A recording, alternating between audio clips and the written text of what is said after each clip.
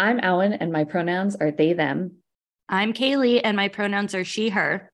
And my name is Danielle. My pronouns are she, her, and you are listening to Target Snark It, a weekly podcast from Broad Digital Consulting.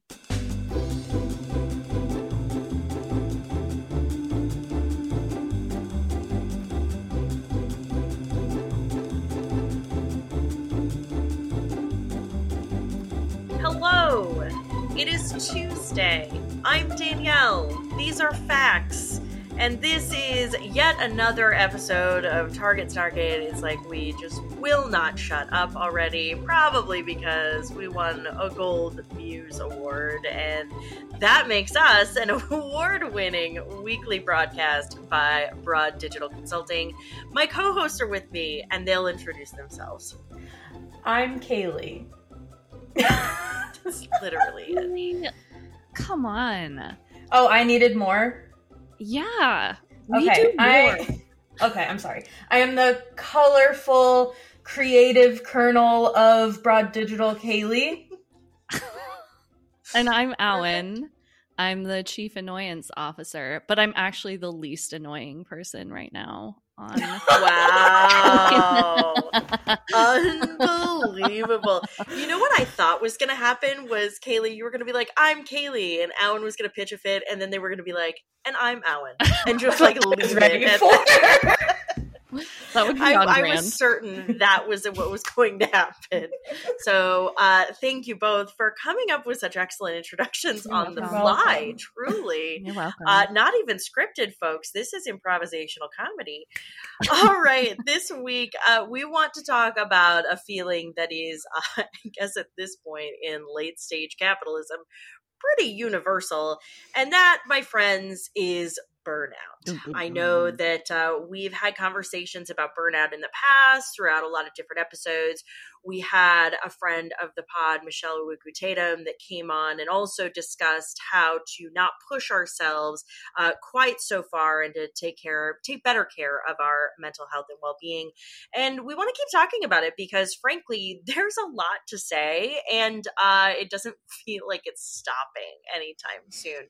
So we've all experienced this at one point or another. I mean, maybe right now in this moment, you're listening and you're like, I'm just fucking burned out on you guys. And that's possible too.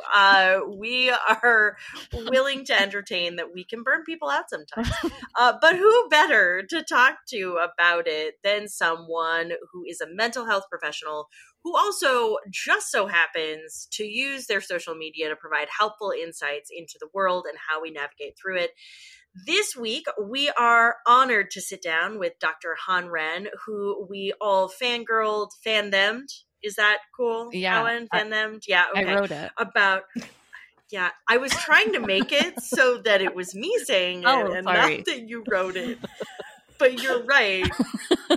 Pulling back the curtain on the inner workings of Broad Digital and Target Snark It, we script it all. I just make it sound less scripted sometimes, I guess. You're the best at it. Thank you, truly. We are so excited to talk to you about this subject. Dr. Ren, thank you so much for joining us today. Thank you so much for having me. Such an honor to be here. Absolutely. Dr. Ren is a licensed clinical and school psychologist, consultant, speaker, and educator. She is deeply rooted in liberation and anti-oppressive work, practicing from a justice-oriented, interpersonal, culturally humble, and systems-informed framework. Through their widely viewed content on social media, they strive to make mental health accessible and applicable to our daily lives. Dr. Ren's pronouns are she and they, and they address pursuit of collective healing through her work centered in historically overlooked communities, especially Asian Americans and children of immigrants. She has been featured on the TEDx stage, the Headspace app, BuzzFeed, and the Huffington Post. And when Dr. Ren is not in the therapy chair, you can find her laughing with family and friends, caffeinating with black coffee, and dancing offbeat to live music, and also Pelotoning. Not all at the same time, I imagine. But maybe. but maybe. Who am I to say? So, Dr. Wren, I want to jump in. I know that Alan had originally reached out to you after you had posted your observations as a therapist working with high achieving folks.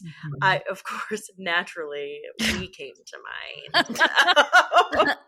But how you were seeing themes across sectors about what people are feeling in their work lives. It was like most of your work that we're familiar with, it was all very fascinating. It was really validating to know that, like, we aren't alone in this feeling really pretty bad. And one of the first points that you make is that feedback you're hearing is that organizations across the board seem bloated, meaning that everyone is feeling this fun combination of both overworked and underutilized. And maybe you're snapping fingers at home if you are also feeling that. Dr. Wren, could you talk to us a little bit more about what you mean by this sort of what feels like a mutually exclusive thing, but apparently isn't? Yeah, I think there's a lot of inefficiency where people feel like they have to play telephone and most of their day is spent conveying information or documenting what they did, and they spend more time documenting what they're going to do and then what they did rather than doing the thing, or they're communicating what they did to various different people when they could have communicated to themselves, or bypassing the middle person, or they're combing through emails of what other people are doing. And so there's a lot of difficulty in just like strengthening culture and communication and like strategy, because people are still kind of figuring out their roles, and there's all these reorgs and a lot of inefficiency, which leads to that overwork, underutilized feeling. Sure.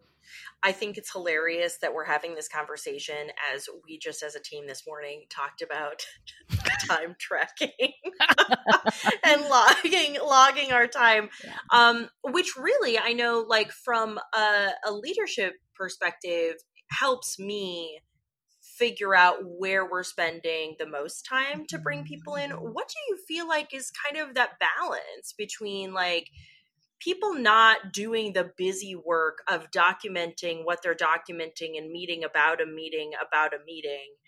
but also having the, like, kind of, I guess, cutting out the inefficiencies and still having visibility that is collaborative? Yeah, I mean, I think it's going to vary depending on every organization and sector. But I think there's so much that is spent on trying to produce these optics, or beating your own drum, or managing up, or making sure that the leaders feel like their personal professional goals are met, rather than centering each individual's own goals, or like carving out time for strategy alignment and big picture thinking. And this, it takes a long time to steer or change direction for large ships, right? So it just takes a lot of energy and investment over time in order for this to happen. But it seems like while we're in flux in process with this, and like, I don't even know if most companies are even in process with this, because, people are trying to survive, and with economy and job markets, like, people are not trying to be too innovative right now because they want to keep their jobs. So all of these things together leads to this like kind of, I don't know, simmering resentment, this discontent. And I think in the past, people have said like, okay, well, I'm going to go to a different company, or just I need to switch roles within the same org. And then we're finding that there's a lot of parallels, and this experience is maybe more universal, even across vastly different sectors. It's just kind of what I'm noticing around big organizations in general these days. Yeah. I think it's interesting too, because I mean, the concept of I'm going to back up even further. the idea that like there is so much work to be done, especially with the economic climate that we've seen just over the course of the last year, where like more people are being laid off and that work doesn't go away. It just gets put on somebody else's plate, right? So now we're dividing one person's job and giving everybody like 1 1/8 job or 1 1/4 or 2 jobs, 3 jobs. Why not? Let's just hoard jobs, right? And you've got all this work, but then the tedium of the documentation, like I know that for me, when I've had to, and I'm the stickler about the time tracking, but for me, even doing my own time tracking, I am occasionally like, why do I have to do this? This is so dumb. It's so tedious. And it feels like such a heavy weight. Like you said, when there's other work that can be done and we're kind of like working about work. Well, like sometimes I think there are like secondary or tertiary like emotions or feelings that can come into that make it worse. So like if there's time tracking and you understand it's for resource allocation and that feels really pretty clear, that feels less burdensome. But if you get in this element of like, am I not being trusted? Am I being surveilled? Do people think I'm incompetent? It's like, if you're getting some sort of gut or intuition around those things, that's extra piling on to a task that's already like tedious and taking you away from, like, if you're a creative, you're not getting to do the creative part of your job. Like, I think about that with regards to, graphic designers we work with and artists. And I'm like, oh, I'm so sorry you're emailing me right now instead of making this pretty thing you want to be making, Sure. So. Well, I even think about just like, not necessarily here at Broad, but with past jobs when everything is based off a specific. It's okay if it is.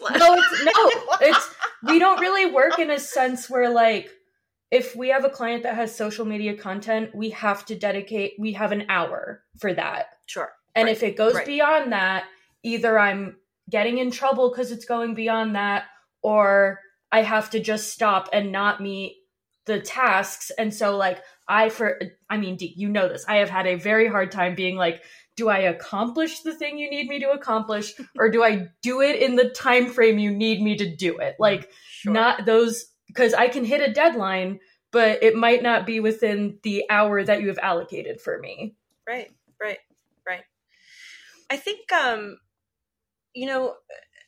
Wren, I'd be interested in kind of getting your perspective on, when I think of like past roles that I've had, and we talk about bureaucracy and red tape, and it's one of the reasons that I left the enterprise world to go back to running my own business, was because I just got tired of never accomplishing anything, right? You're always running into bottlenecks. There are always,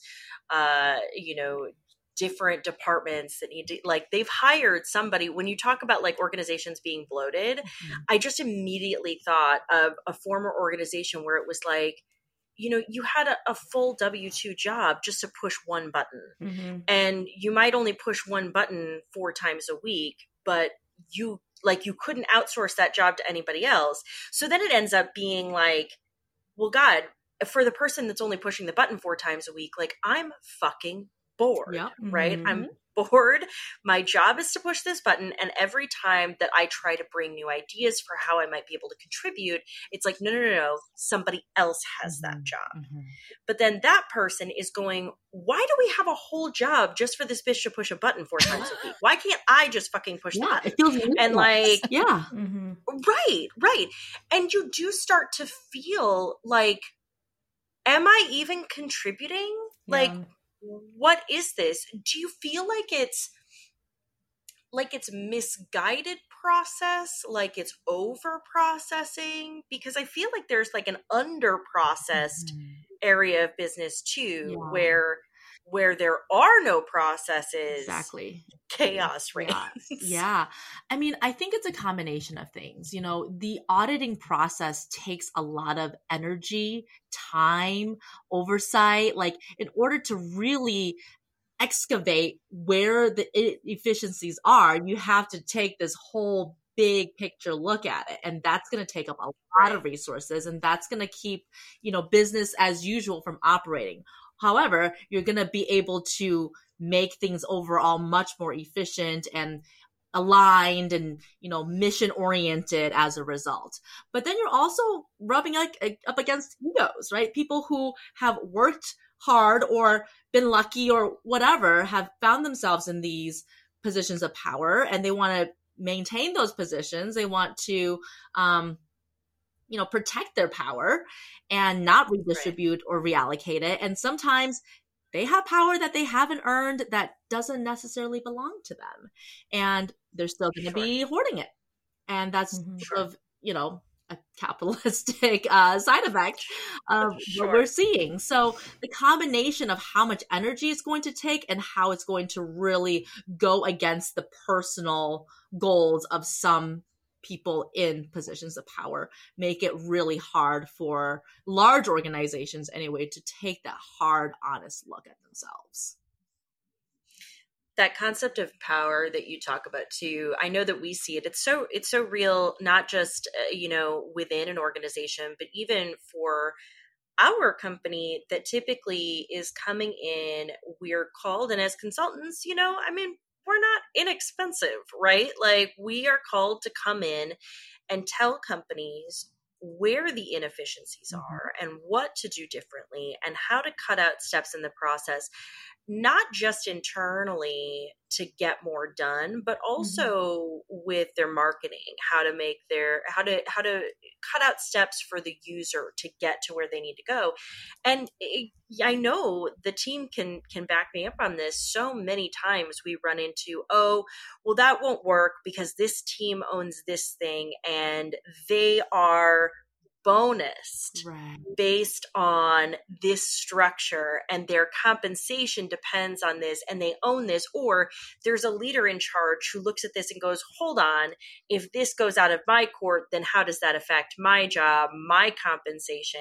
And when we see the compensation tied to these things, it's like there are inefficiencies that are literally the roadblock to you collecting more leads and achieving your forecasted goals.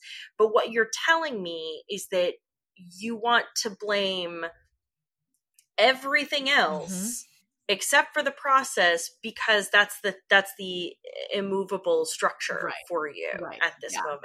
So you're trying to untangle this little section of yarn, right? That's all, raveled up in itself. And then you're like, oh, look, it actually ties to all these other things. And they're like, you can't touch that. You're only untangling this piece. And so it's like, yeah, you can get it looser, right? But you can't really untangle it unless you touch the other pieces. And I think that's an issue that a lot of companies are running into, even the ones who are doing massive reorgs. Unless you really reorg something from a top-down way, you can only get certain chunks. Right. Yeah. Oh my God. Right. Yeah. I mean, I was talking to someone over the weekend. I saw this really brilliant ad campaign. I think it was by Folgers of all places. And I was like, I looked to my friends and I had 2 martinis and I was like, I am so jealous of that marketing team because there was no dude at the end of the road that said, no, I don't like this. And so something really beautiful and progressive and creative and touching made it through. But so often, things are created, they're wonderful, actually things go well, and then there's just one thing, usually someone in power, that is this isn't to my taste, or what about this amount of dollars, or what happens to this subsect of customers when you say this one thing, It's so interesting that you bring that up too, Alan, because I think about the fact that there was a show on Amazon Prime, God, it was pre-pandemic, and it was a show about women entering the field of journalism. And it was just a fun little drama, it wasn't a sitcom, but it was a scripted drama. And it was a really cute show, and it was doing really well. In like the 60s? Yeah. What was that? Is it Girls at Work, maybe? Or I know exactly what you're talking about. I'll do the research. So bad. We're so bad at only knowing half the thing when we start discussing it on this podcast, and then having to go like fact check somewhere. But like, like it was the scripted drama. It was performing very well. Like the ratings were excellent. The audience was there, and it was speaking specifically at this time during the Trump administration, where you had a lot of disaffected femmes who were like, no, this is the kind of like show that we need, that shows like what women can do when they band together and they take on systems and things like that. And there was one dude at Amazon Prime who was in power, who was like, I just don't get it. Yeah. And despite the excellent ratings, despite favorable reviews and viewership numbers, they just canceled the show because that guy didn't get it.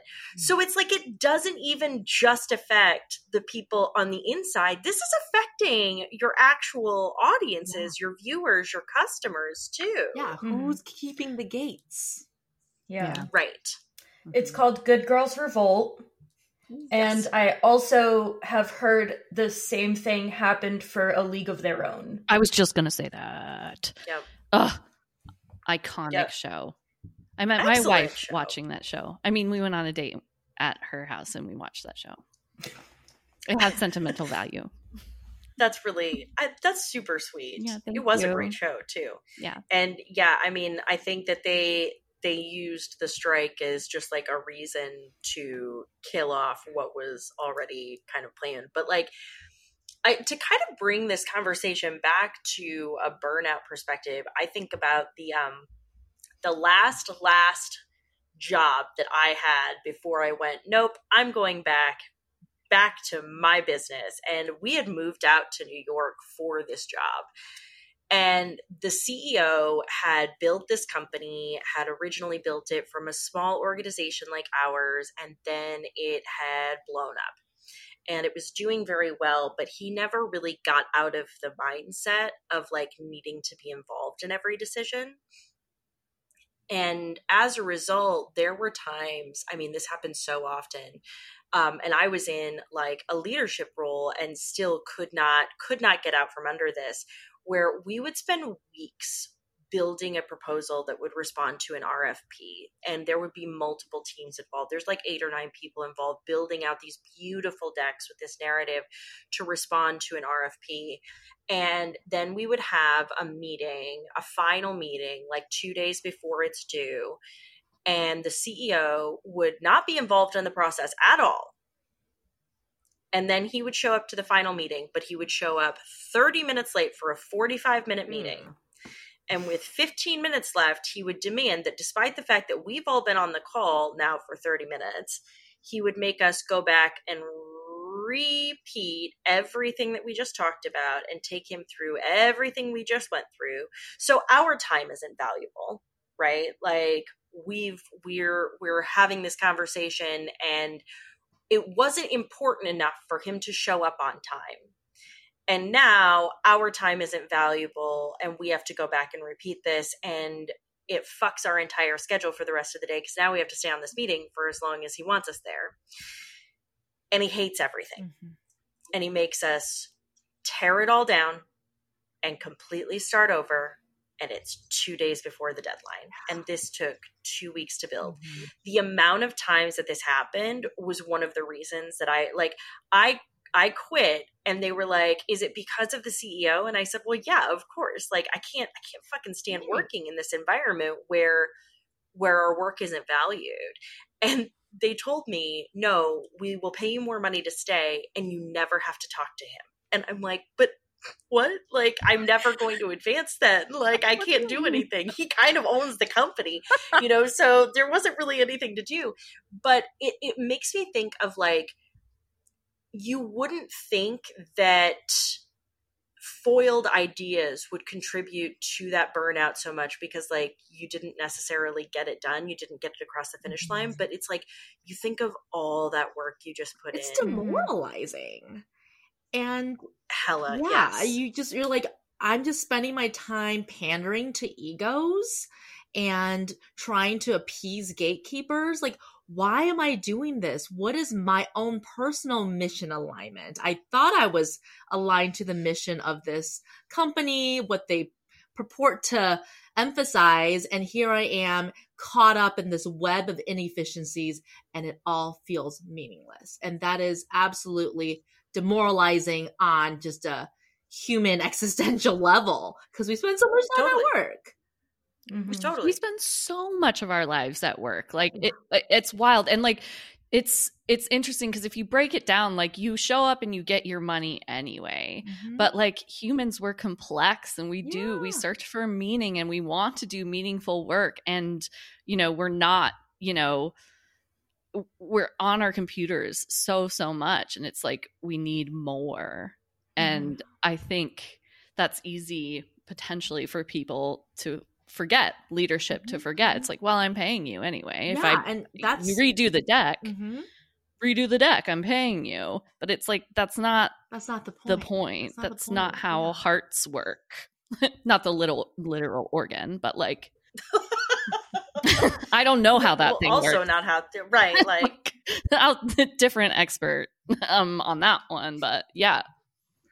I'm just over here suffering like post-traumatic stress from when we were delivering an audit and the person we were delivering it to was very obviously not paying attention, stretching, yawning, and then at the end told us what we needed to do before we delivered the thing that I had to be like, I don't think you understand. I delivered it. This is me doing. Right, this is done. Like, this is me giving it to you. There is no more. Like, we worked on and this was something we worked on for months at this point. Yeah. Yeah, I think that, especially when you talk about busy work, like nobody wants to do busy work, I mean, I think that there is this feeling, generally speaking, that nobody dreams of labor, right? Like we see that in our very onlineness, but also like even if nobody dreams of labor, nobody wants the labor they do to be for no reason, Exactly. right? And you think about this, also from a kind of a generational perspective. I think the older generations are like, well, you got paid, you're getting a really fat paycheck, so like shut up and be grateful. And I had to do physical labor, manual labor, and you just sit there and you just don't even do much work and you get paid. But I think for millennials, Gen Z, like the younger generations, we're beyond that. We're beyond survival. We want some actualization. We want some satisfaction, some fulfillment. And a lot of times people have had, different data points within their work timelines to say like, well, this was a time where I felt fulfilled and engaged and productive. And yes, I was getting paid, but I was also really satisfied with how much my output was aligned to my skill set and, the mission of wherever I was working. And because we have higher expectations, the paycheck is not everything the way that maybe it was for older generations. No.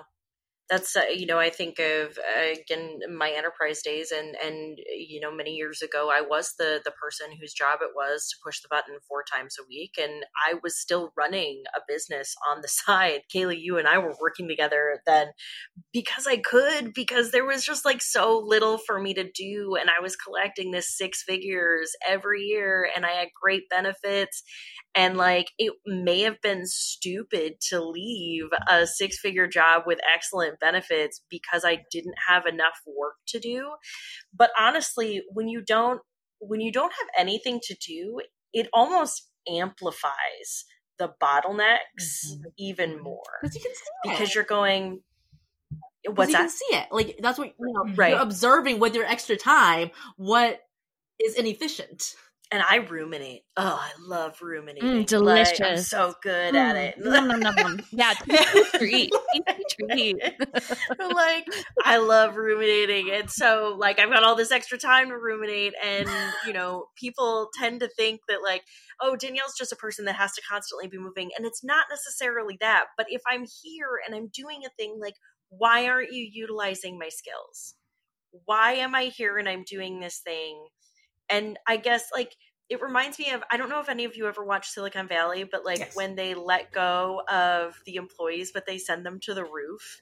They do So that they're in all real still getting life. paid. It's They a send them real to the thing. roof? They just will keep them on so they can't go to A competitors. competitor? Yeah, and so they'll keep collecting on their stocks.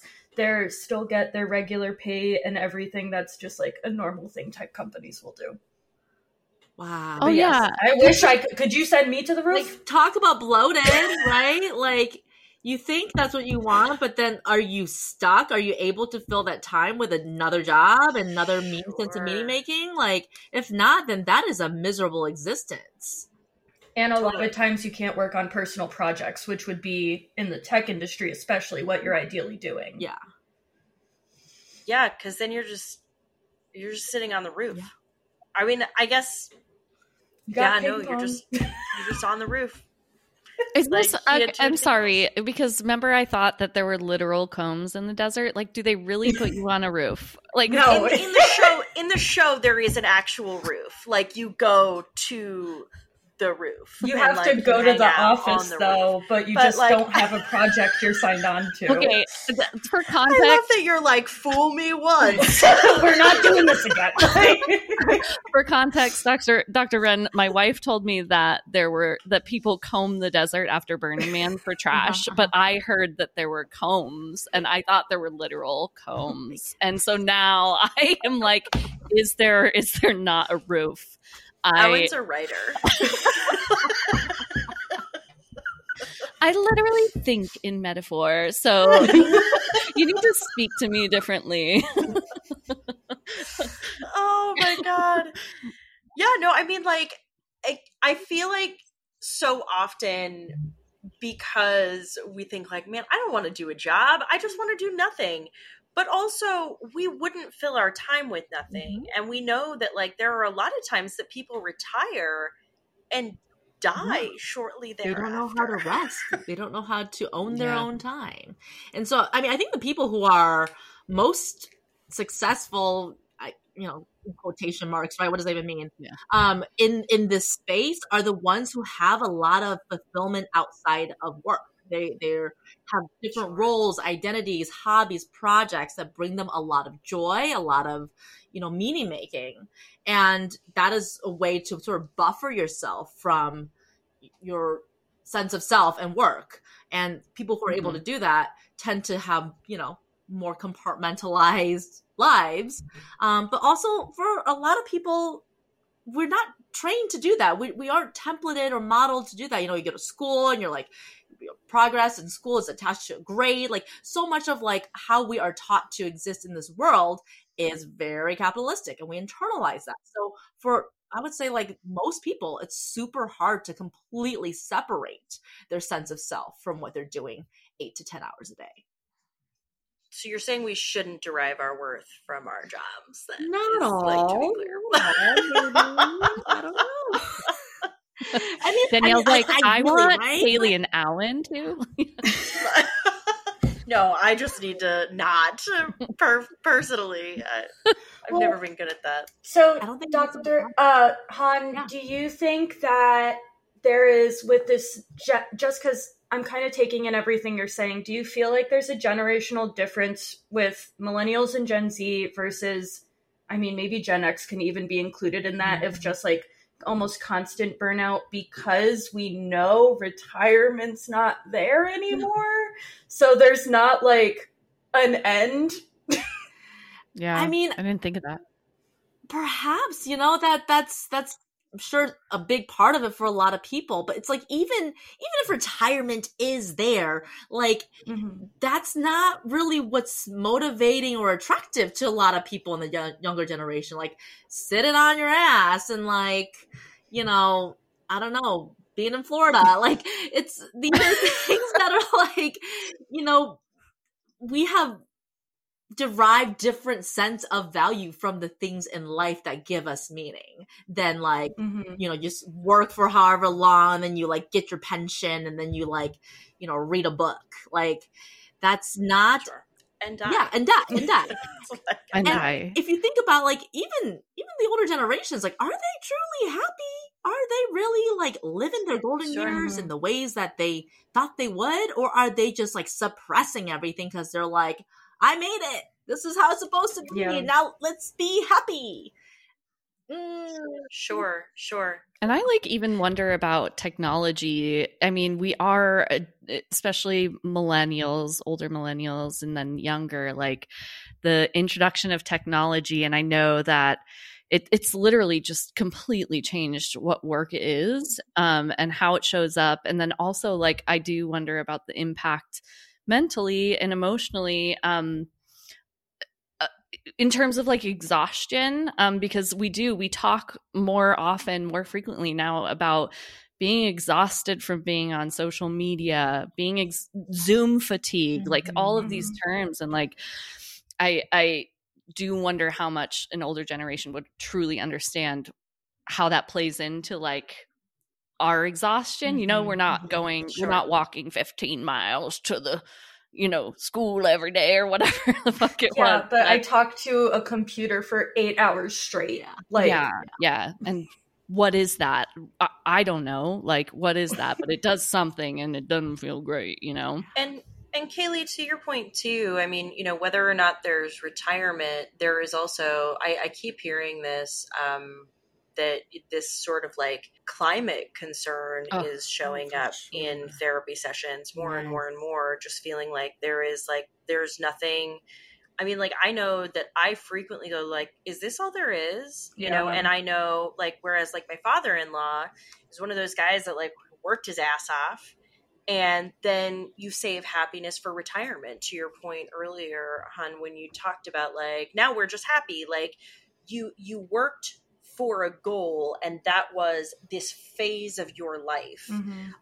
Whereas I'm like, shit, I don't know if that'll ever happen. Like the planet may blow up before then. Like, should I really bank on a section of my life eventually being fulfilling?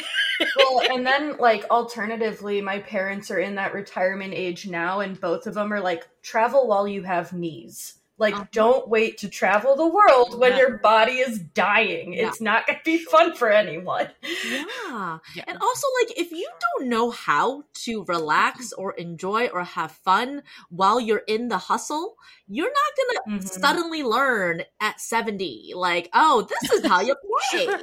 You have to be able to practice that. That's a lifelong practice. Sure. That's interesting. And I think this conversation about the generational differences, a friend of mine sent me, God, maybe a couple of years ago, a book they were reading. It was just an excerpt that talked about how prior to Gen X, work was just an exchange. It was an exchange of time for currency. My family time is separate. I work to put food on the table. I work because I need to pay my bills. Like that's where we were. And then Gen X actually introduced this concept of do what you love and you'll never work a day in your life.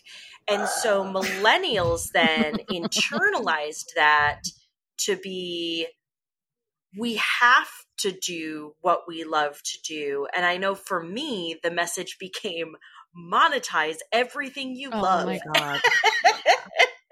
And like my husband gives me shit all the time because he's like, you don't have to make money on this thing just because you like doing it. I'm like, right, but I can. And like that's his problem. And now I wonder what we're seeing with Gen Z in terms of like, especially when you talk about like divesting your worth from your work. The pendulum, right? I almost wonder if it was pendulum is swinging back.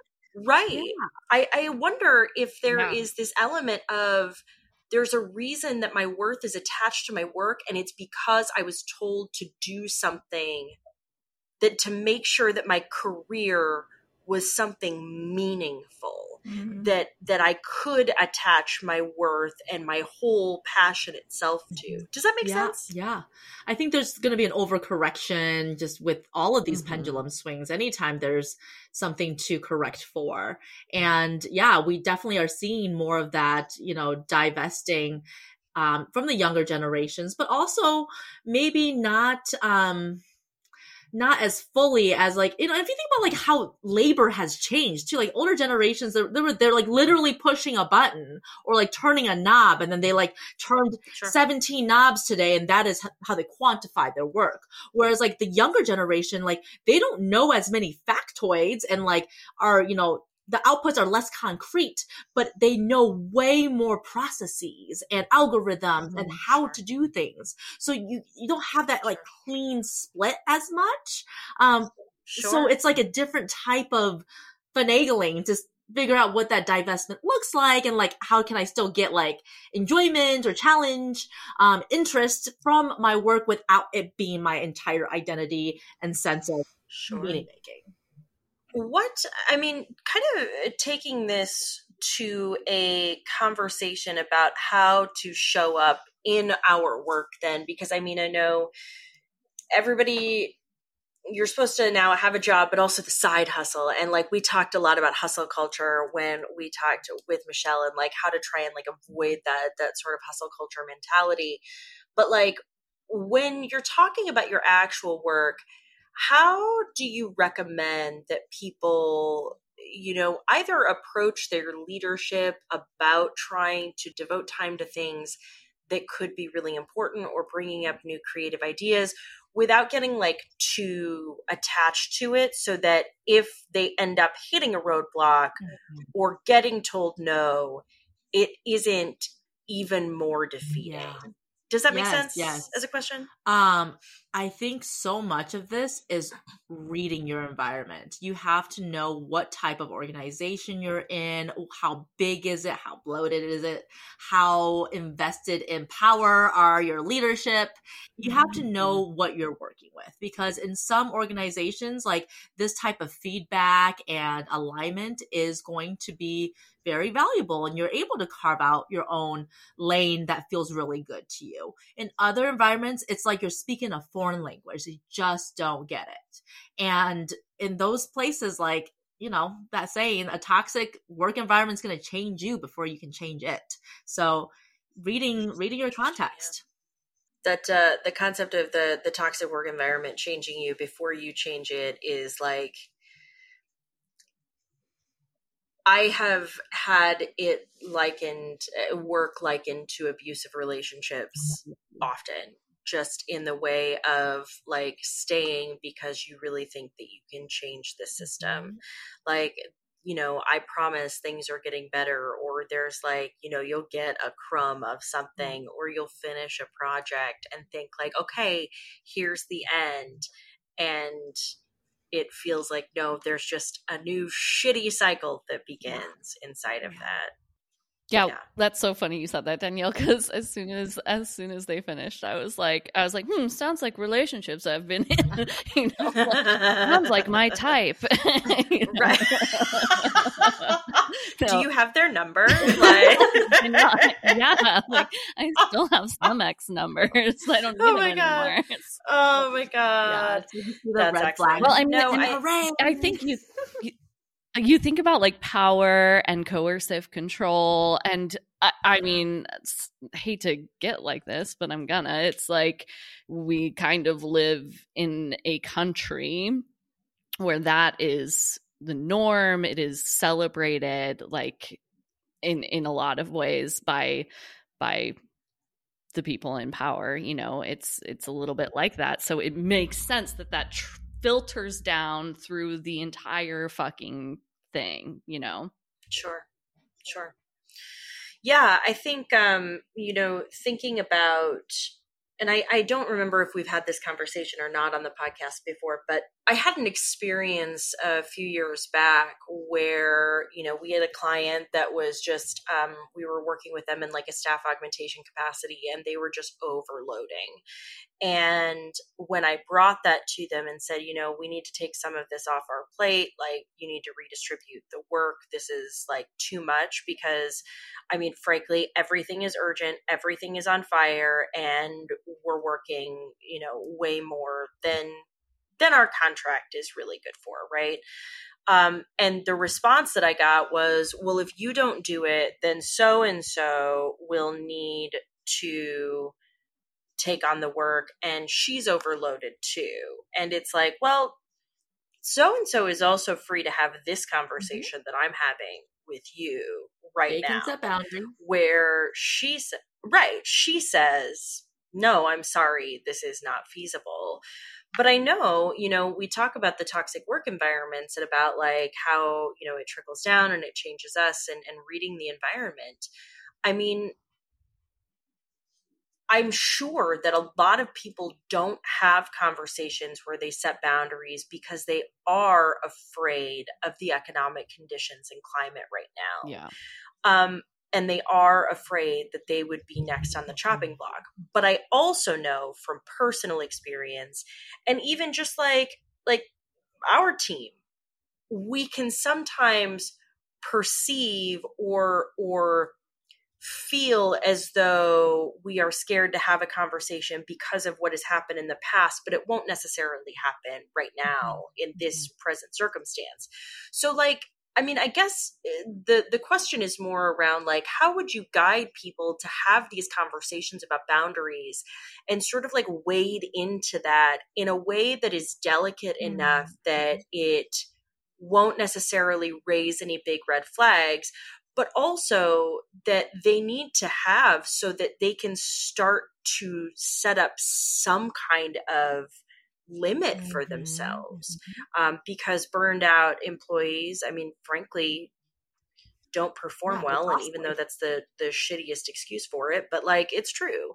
But yeah, I want for people to be able to have these conversations around boundaries without fear.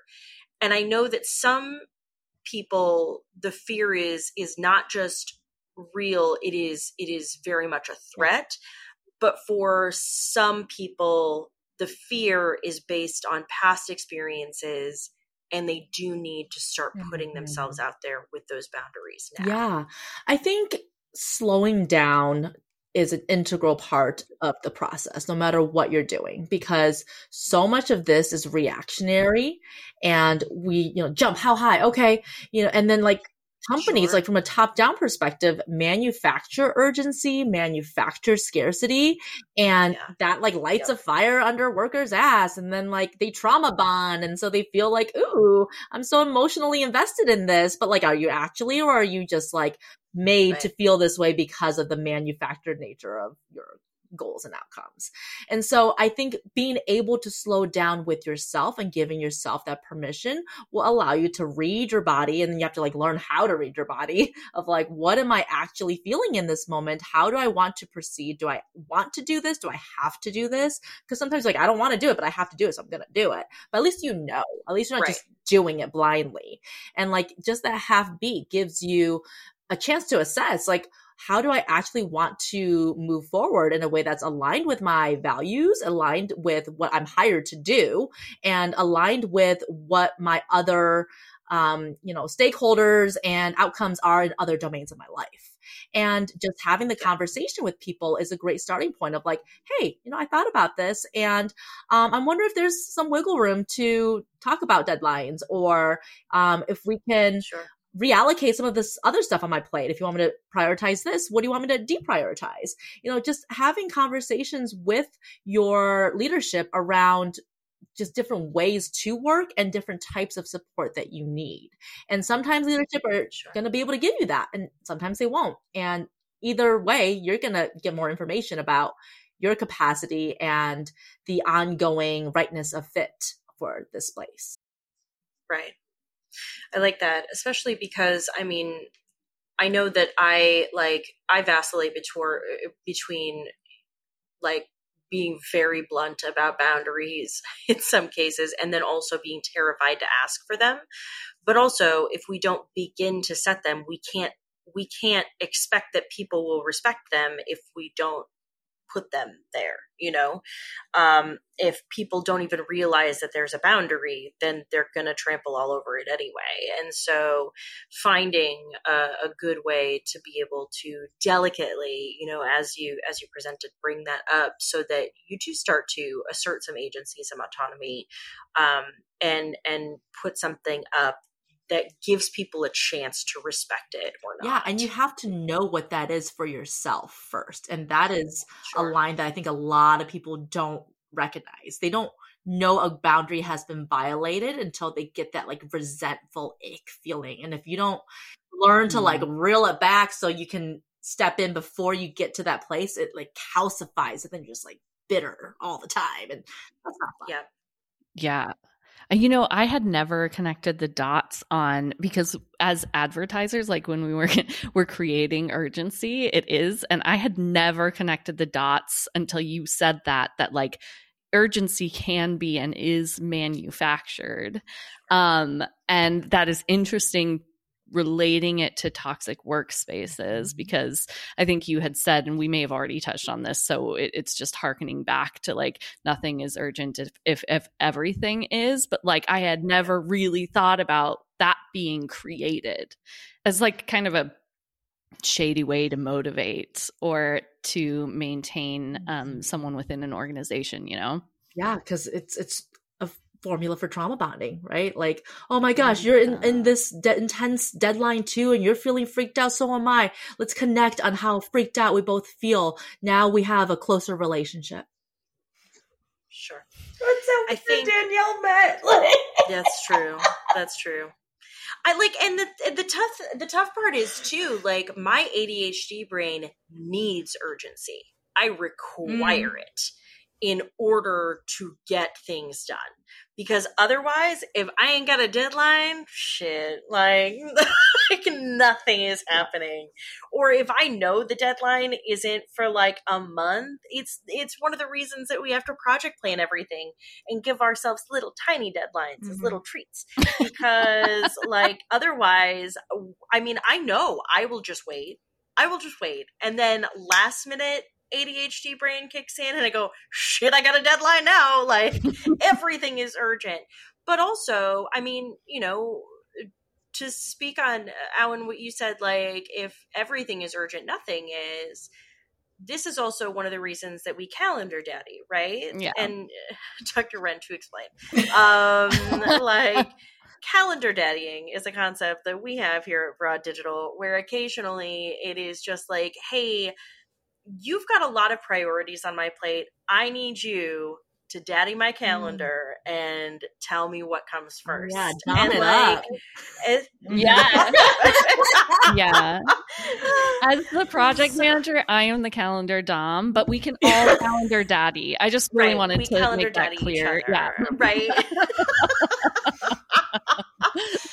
So, but I mean, this is where calendar daddying comes in, right? Because like, you know, not to say that corporations don't often use urgency as a manipulative tactic, but I also know that as a leader, I use it as well, I don't know, everything feels on fire. So like everything needs to get done, right? It's less manipulative and more just really bad time management on my end. And so, you know, the team will frequently have to go to, and I have to come to you guys and say like, hey, you have a lot of things on my plate. Tell me what comes first. Tell me like, what is the most urgent thing on here? Then let's do it in order. But also we know, and we've had this conversation multiple times on the podcast before, that if you're juggling a lot of different balls, like some of them are going to drop. And if everything is urgent, you'll find out real quick which one was really urgent. Or which one was important. As soon as something doesn't right? done. What is the difference between urgency and importance? Because if you're only prioritizing things that are urgent, you never get to the things that are important. Right. Right. Yeah. Well, yeah, especially if everything is due on this day. And, you know, we had this conversation earlier today talking about like processes and reviews and things like that. And we have a tendency, I have a tendency at least, to think like I need to review everything. I need to be involved in every part of the process.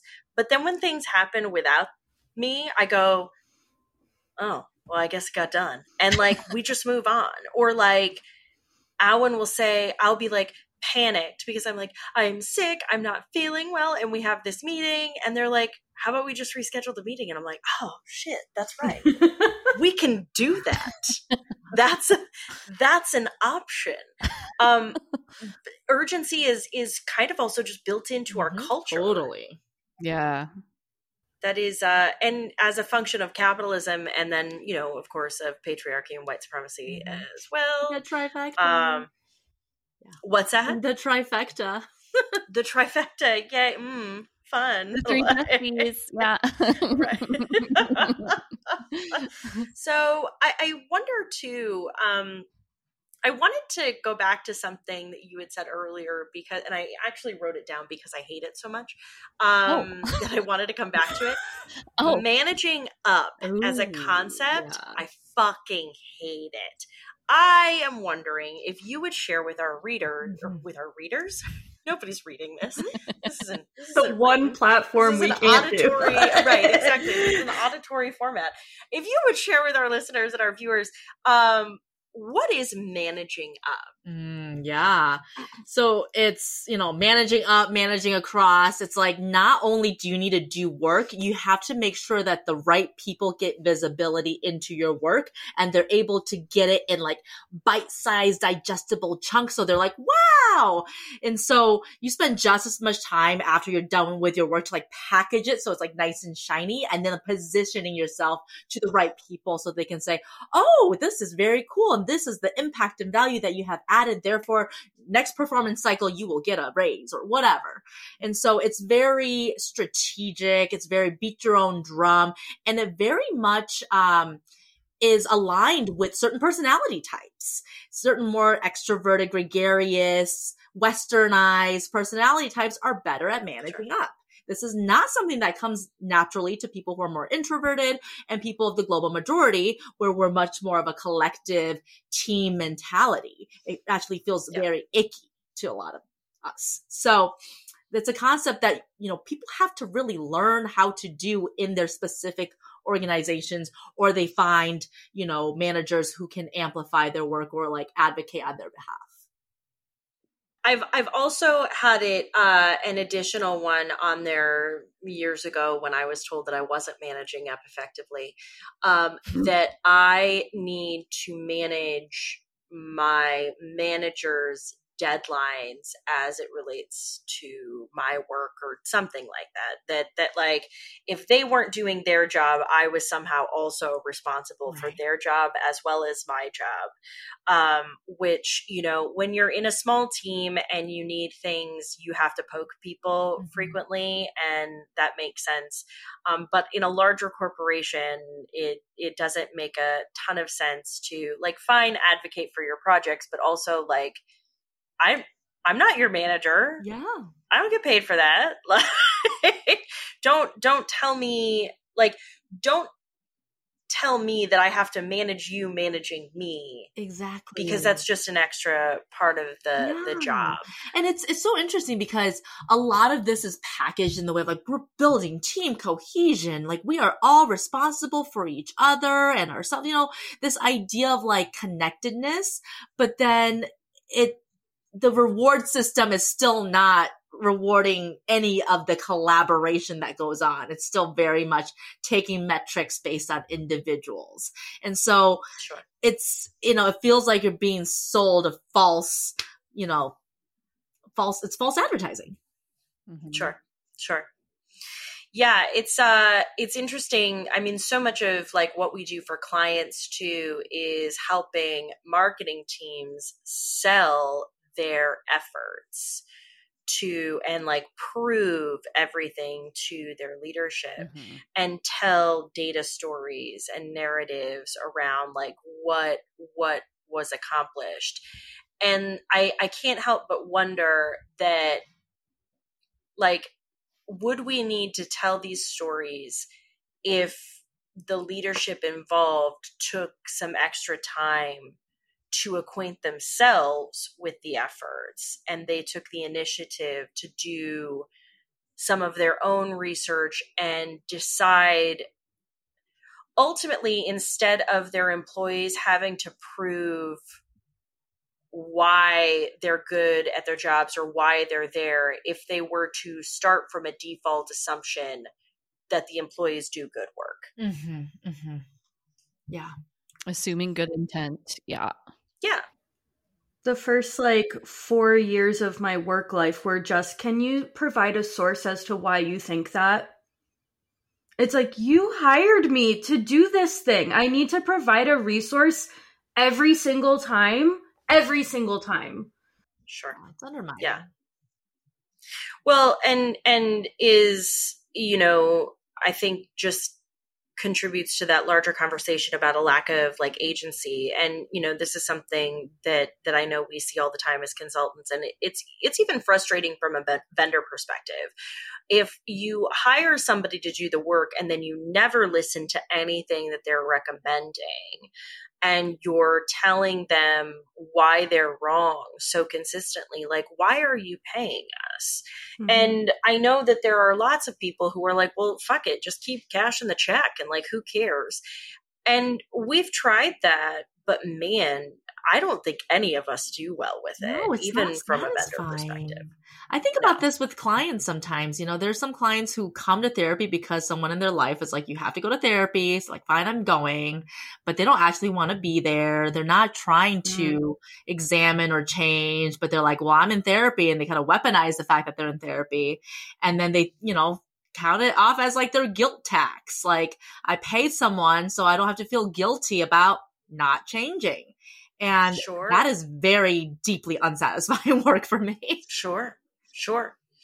Well, yeah, I mean, when you're doing work that just checks a box, nobody wants to feel like that's what all of their efforts went to, is just checking a box. But also, if organizations make it so that people are rewarded based on that box checking, there's not really much you can do. I know Alan has written a whole lot about work from home and return to office, and how many organizations are making return to office something that's mandatory. And then we end up in a situation where, again, we're just checking a box. We can't figure out why the fuck we're back in the office, other than it starts to feel like, to your earlier point, Alan, am I being surveilled? Is that why you need me back here? Because you need to keep an eye on me? What about where I'm most productive? Am I not allowed, as a grown adult that you hired and trusted, to make that decision for myself, if I am most productive in the office or if I am most productive at home? And does my output not matter for something like that? This idea of people say that they're not micromanagers or there isn't micromanagement, but there are lots of different flavors of micromanagement. They don't trust they don't trust the system that they built themselves. Because I wrote a little bit about this, but this capitalism in and of itself is based on exploitation. And I always think that corporations and businesses live in fear of that same exploitation happening to them. And so it creates this environment that micromanagement and surveillance feels necessary, because if you figure it out, why wouldn't you be like, oh, samesies, brother? I too am going to play this game. And people make money on nobody playing the same game, having empathy, having a good conscience, having a good work ethic, whatever that means. I think we talked about work ethic with Michelle too, which was super fascinating. And yeah, I mean, with Return to Office, I could do like 8 episodes by myself talking to no one about it, but like the demographic, that's just called monologuing. Writing another book. Right. But like the demographics of who wants people to return to office is pretty obvious. And also, even if I'm being generous, like there's certain people who get further going to office and fraternizing in their careers versus other people. You know what I mean? So that's it. That's my soapbox actually for the rest of the episode. For the Are whole you putting it away? Yeah, I'm gonna go. I'd like to see you push it. I would high enough on it. my horse was a little shorter today. Sorry. I would really love, thinking about action items based on, burnout. Everybody's feeling it. Or most everybody is feeling it, I suppose. I know that like when we started the conversation or before we had started recording, I had said that, we like to have action items for people who are sort of like in this business world versus people who are out of this business world. But I would also really love to know, like, we have had this conversation on the podcast before about small business ownership can be a pretty toxic audience as well. And it's because, most of us learned business inside of a corporation, right? And there are lots of things that small business owners are told to do or to enact in terms of process and procedure in order to keep a handle on things. And I know that, having now gone through an accelerator program with a handful of them and examining my own attitudes, my own reactions to things as well, I also know that small business owners are very afraid of that exploitation that Alan just talked about, because we see it with corporations and because we have fewer resources just in general, and we can't stay afloat the way that larger corporations might be able to if they're being exploited. So at the same time, though, that also leads a lot of times people who are small and medium-sized business owners and leaders to be more toxic, to drive processes and procedures that actually lead to more burnout than even sometimes at these corporations where you may be able to fly under the radar for a while, right? What are some ways that this particular audience, people that are like me, can sort of re-examine or restructure what it looks like to engage with employees in a way that doesn't contribute to burnout, that isn't unnecessary processes, but actually necessary processes that are helpful and productive and boundary setting, as well as goal setting for everybody? Yeah.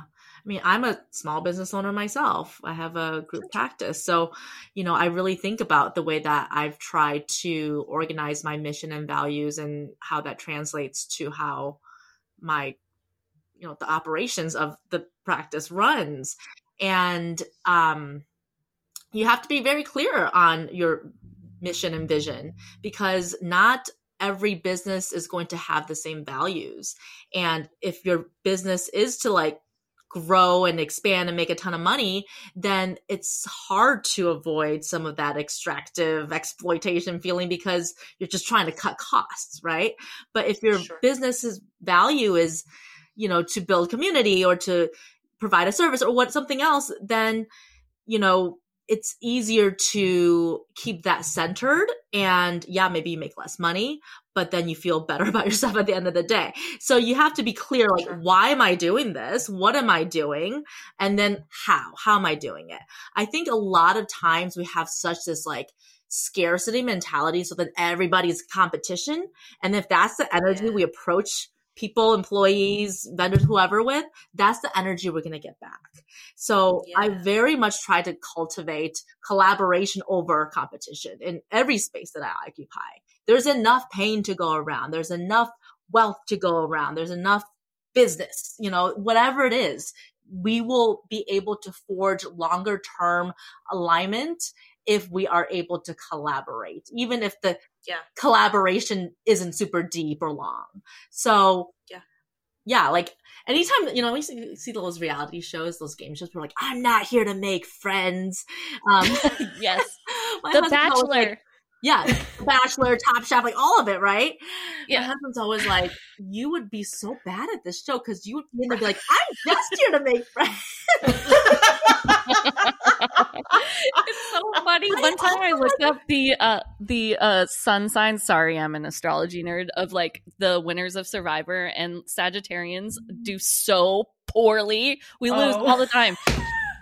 For that reason, because they're always the people making friends, and it's not about that. Do Geminis do really well? Yeah, of course you do. Obviously. But it's actually the Earth signs. The Earth signs take it home all the time. Capricorns, Always. Virgos, yeah. That's sorry. Yeah, but I think that collaboration thing. I mean, especially, I'm curious about this because I know Alan has talked about, on the pod before, sort of just like the inherent power dynamics that exist inside of any kind of business structure, that unless you have ultimately like an employee-owned situation, that there will always be some kind of power dynamic that exists there. Mm-hmm. How do you prioritize collaboration? Because I also feel like there is a tendency among small business owners to both, and I can speak for myself on this too, to both also want to take the reins, but also like, hey everyone, I'm one of the guys, and I see that a lot with small business owners as well. We're all personal friends, and there have absolutely been times where that has felt complicated and confusing because I do want to collaborate, but I also do a disservice to my team when I don't recognize the power dynamics that are inherent in things like that. We just talked yesterday, I told Alan I was in this workshop meeting where they opened with 3 minutes of mindfulness.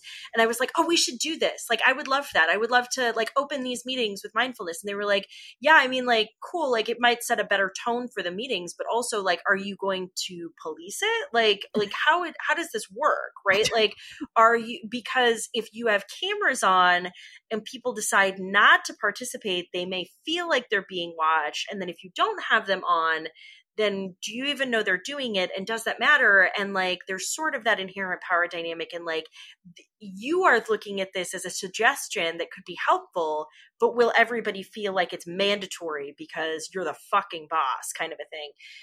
How do you recommend that people sort of like prioritize that collaboration while also understanding the impact of the power dynamic? Yeah, I mean, it's a fine line to walk, right? Because you got to be a leader. You're still the leader, and people are not going to follow a leader who is everywhere. So you have to be clear on your own values and your own mission. Like, why am I doing this? Why is collaboration important to me? Not just like, oh, it's collaboration for the sake of it. And then transparency into your processes and, inviting input and feedback, and then sharing your own digestion of it. Like, okay, this is what you shared with me. This is how I processed and organized and made sense of it. And this is what I'm feeding back out to you as my action steps or my, my next priorities given what you have shared. So then it becomes this like ongoing process of like, we're going to be iterative. We're going to be cyclical, and that's okay, but that's how we grow.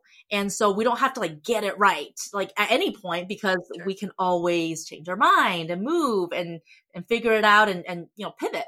And that's the process and the mindset and the normalization of not knowing everything and like figuring it out together. I think that's an important part of the culture that has to be emphasized, that you don't have to show up.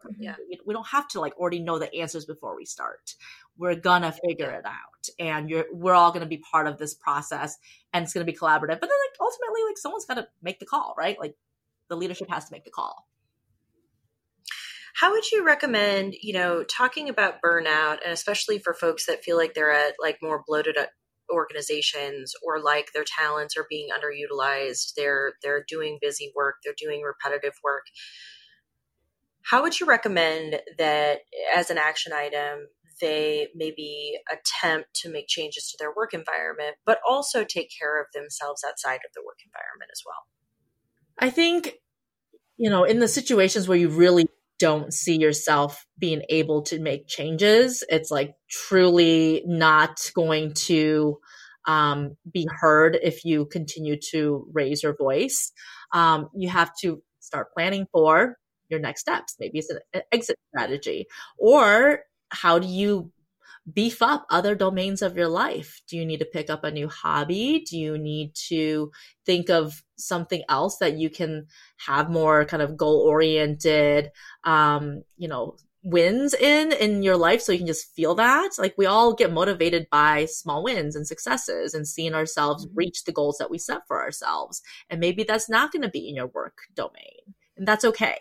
So you have to be really honest about where you are. What is your timeline for how long you can sustain this? Why are you trying to sustain this? What does exiting or shifting look like? And how can you integrate daily practices of joy and play and rest and all these other things that we need as humans to function well? Sure. That's so huge that, like, as someone who has a hard time trying to add it into my daily life of play, joy, rest, I always find myself needing to dedicate like a whole day to get it done. A whole day to just relax. For joy. And then, like, I can't actually do any of that thing because I'm like, I have given myself 24 hours. Like, this past weekend, I was like, I have 24 hours. I'm going to be so rested after this. And then I sat in my couch and I just was like, I can't sleep because I only have 22 hours to rest now. I don't have enough time to do it. Like, Kaylee, you didn't joy today. What the fuck? Isn't it funny how we do that to ourselves? How we capitalize the things that are inherently anti-capitalist, or allegedly. Yeah. I mean, my husband is always yelling at me about that, where I'm like, I can't believe I didn't do anything all day. And he's like, shut the fuck up. Like, you absolutely, you do everything all of the time. It is time for you to rest. But you're right. Like, the capitalism kind of seeps in. Like, I wasn't productive enough on my day off. But I think also, like, there is, I know for me, Alan, you and I just recently talked about this. I was supposed to have a potato party this last weekend, and it was a party it was a potluck where everybody was going to bring a dish that had a potato in it somewhere. And there were like 30 people that were coming to my house for this party. And then we had terrible rain and a flood warning, and our power went out and we had to cancel. And when I tell you that I cried, because I was like, but this was my one thing that I was going to do that wasn't work this week. And then I just feel terrible because, like, I only have so much time that's not work that I have to not work. Like, I 100% get that feeling. And if I don't maximize it, then there's that defeat that like my life really is just work. And that's why the pockets are so important, right? Like, we don't have to optimize or maximize rest, joy, and play. We just got to incorporate it. It's got to integrate it. Sure. Sometimes it's boring. You're like, oh, I thought I was going to do this really fun thing, and like was actually just vegging and scrolling on my phone. But like, if that's what your body needed, then that's what your body needed, and that's okay. Totally. And I think the more we can normalize that, the better. Oh, I'm sorry. I didn't mean to cut you off. Yeah, I was thinking, it makes me think of this quote by Pema Chodron. Have I said this before on the podcast? I don't know, but like, she has this, she's a Buddhist, and she wrote, what book? I can't remember what book. But anyway, the concept is not too tight, not too loose, right? With your meditation practice. But if you take that into your whole life, it's like not holding on to things so rigidly, but not being so loose that like, Siki nar nar, everything's like You know what?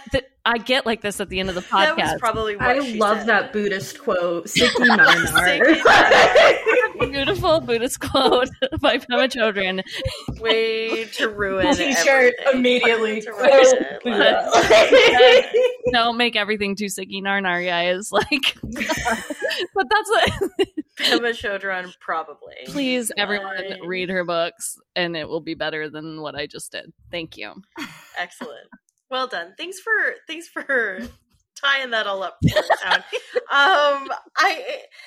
Dr. Red, I don't know if you have any minutes at all to share your worst mistake that you ever made at work. We're trying to normalize the concept of imperfection so that people will feel a little bit more acclimated to maybe getting things wrong, knowing that it has nothing to do with them personally and is no kind of personal judgment, so that they can instead focus on how to do it a little bit better the next time around.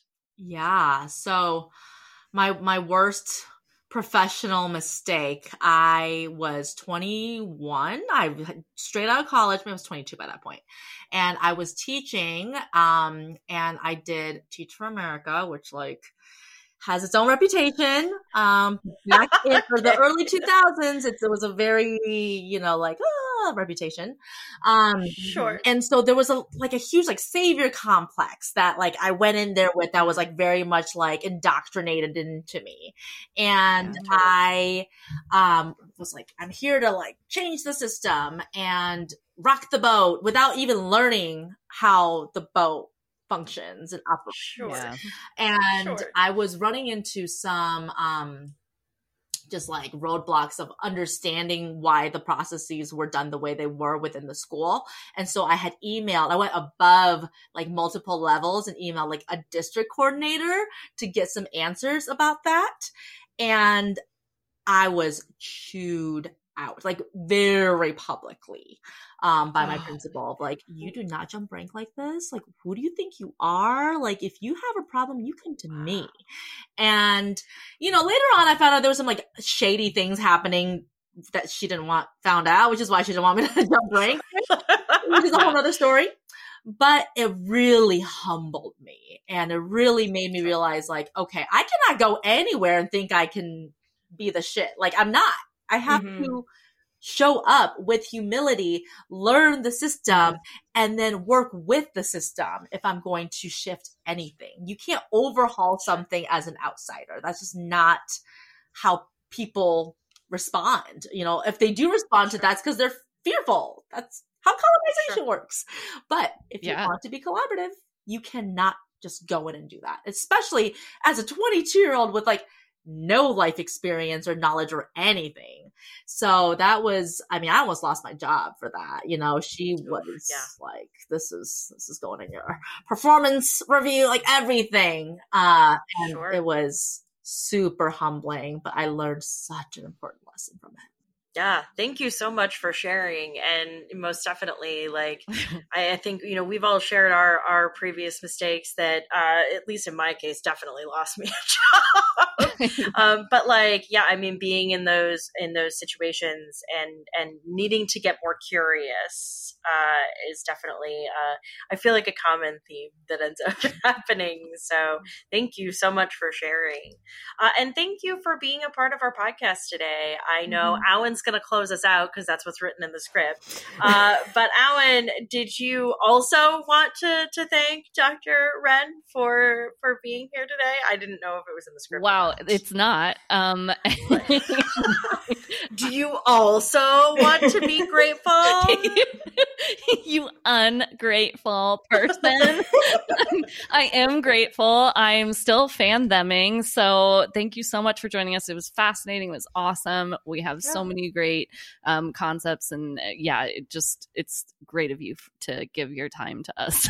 Did a really good job there. I'm the worst at podcasting, but I'm killing it. That's our episode for today. Thank you for listening to another episode of Target Snark It. Make sure to like today's episode and click subscribe so you can be the first to know when our new episodes are live. If you love today's episode and love Dr. Wren as much as we do, please, oh please, head on over to YouTube, Instagram, TikTok, LinkedIn, where you can follow us for more content or add your 2 cents in about today's episode.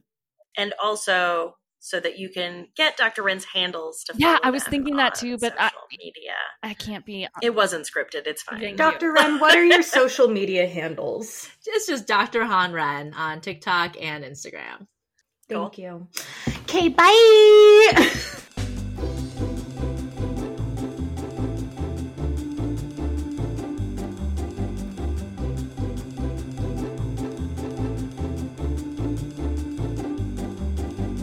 Thanks for tuning in to Target Snark It, a weekly podcast brought to you by Broad Digital Consulting. Our podcast is hosted by Danielle Bilbrook, Kaylee Myers, and Alan Connolly, and produced by Margot Gill. You can always learn more about Broad Digital Consulting on our website, broad.digital. That's BROAD.digital. Or you can find us on social media using the handle @TargetSnarkIt. Be sure to subscribe wherever you listen to podcasts so you don't miss an episode. And if you're feeling so inclined, we'd love for you to review our pod if you like what you're hearing.